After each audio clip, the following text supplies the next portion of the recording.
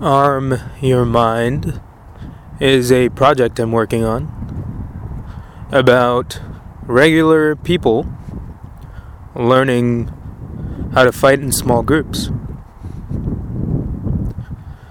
Due to equipment constraints, we're focusing on close quarters battle. That is, fighting in urban spaces, in enclosed urban spaces especially. And in doing the research for this project, I've been watching hundreds of both combat and training footage. One of the interesting things to me is the differences between cultures for very similar movements. To an onlooker, clearing a room probably looks much the same. Maybe the differences are in what people are wearing. But it looks like a bunch of guys or people going into a room with weapons, pointing them everywhere, kind of twitching around with those weapons as they enter through doors. A lot of this is about how you pie a room. That is, how you slice the room into pieces of pie mentally as you are looking over a corner. Because your eyesight only has a very small focal point, you can't actually see everything in a room as you enter it.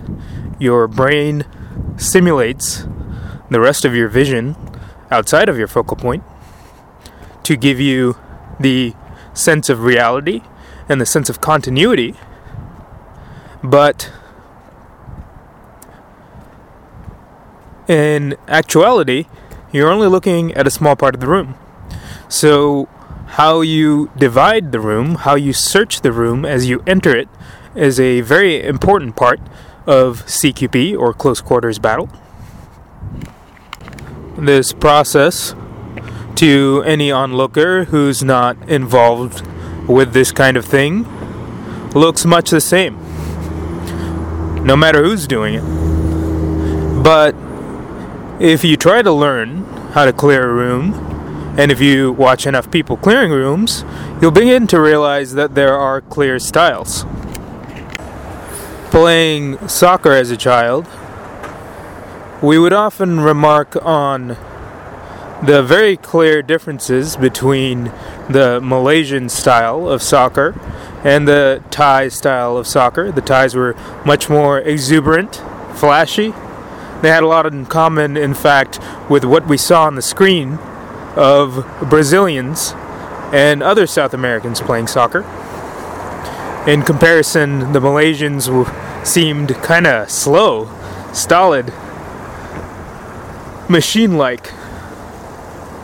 Though, I suppose it's not an accident that Malaysia used to be an English colony, since when we looked at the way the English played soccer, there seemed to be similarities to the way that we played soccer.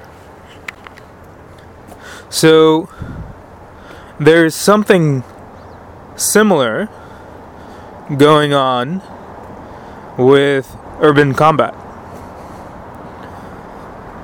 I was struck by watching two ex-Republic of Korea SEALs clear a room. They were really smooth until these points where they were extremely tense. So there's a dynamic flow going on, and then a sudden point of extreme tension. And this actually kind of has a lot in common with judo or other throwing martial arts. The long period of intense flow followed by a sudden point of extreme rigidity. Contrasting this to the American way of war, which is this tenacious, rough, aggressive movement, or how some of the Russian units clear rooms with a shield, carefully, but also with a lot of vigor and a lot of force. Continuous application of force, in fact, in the way they move. If you look at Israeli methods, on the other hand, it's careful and either dynamic or slow throughout, but either way there is a rough, continuous movement. These differences happen not just nationally, but when comparing branches of militaries, and also I'm sure it happens within units as well.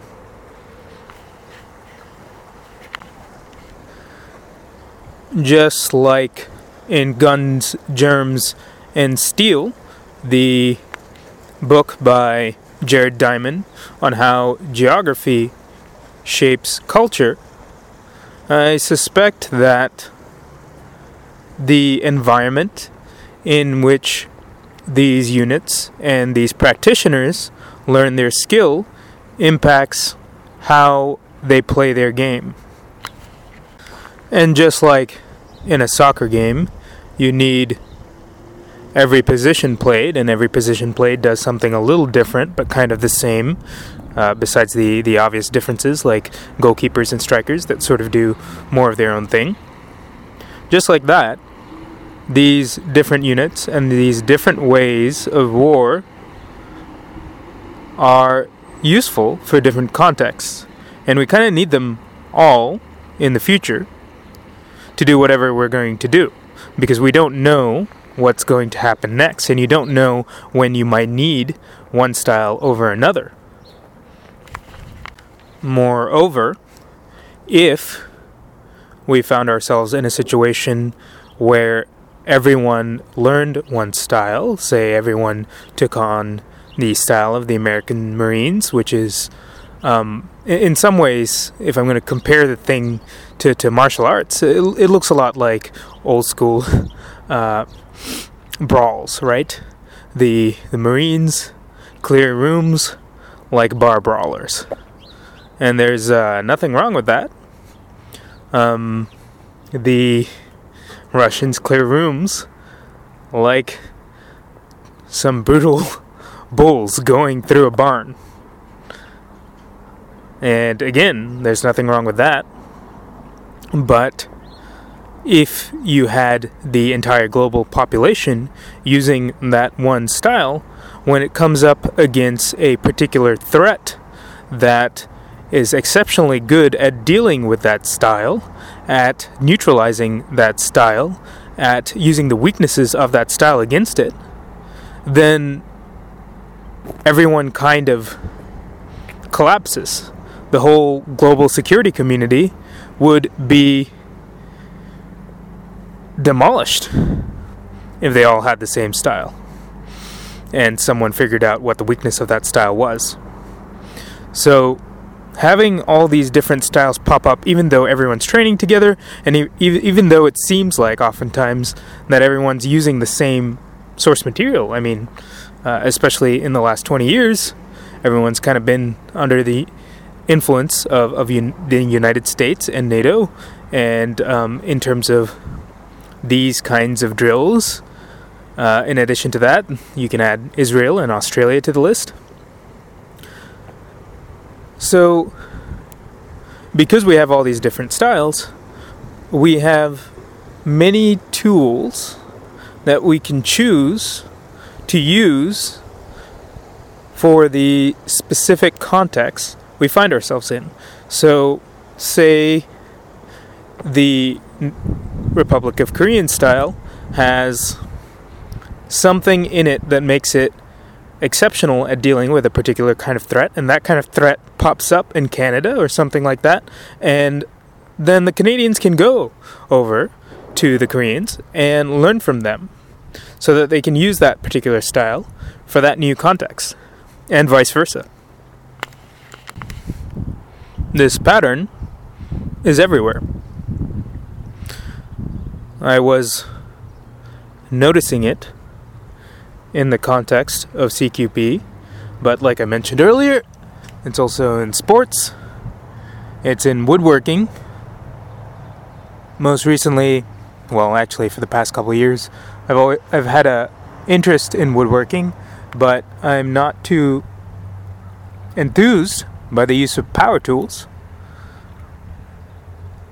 The noise and the price and the scope of what they do for the scope of what I would do often don't seem very aligned, but they definitely serve a purpose.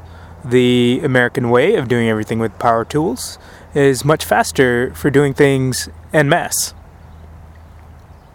However, it's also nice to look at some of the Japanese methods that tend to be very detail-oriented and use a lot of manual human power. If we ever find ourselves in a situation where we don't have electricity, then those methods suddenly become much more useful. If you're trying to save energy, and if you're also trying to have your life work in such a way where your body is being used, so that you don't have to do any extra calisthenics or something like that, then using manual tools, using a manual drill instead of a power drill, for instance, is suddenly a very useful thing.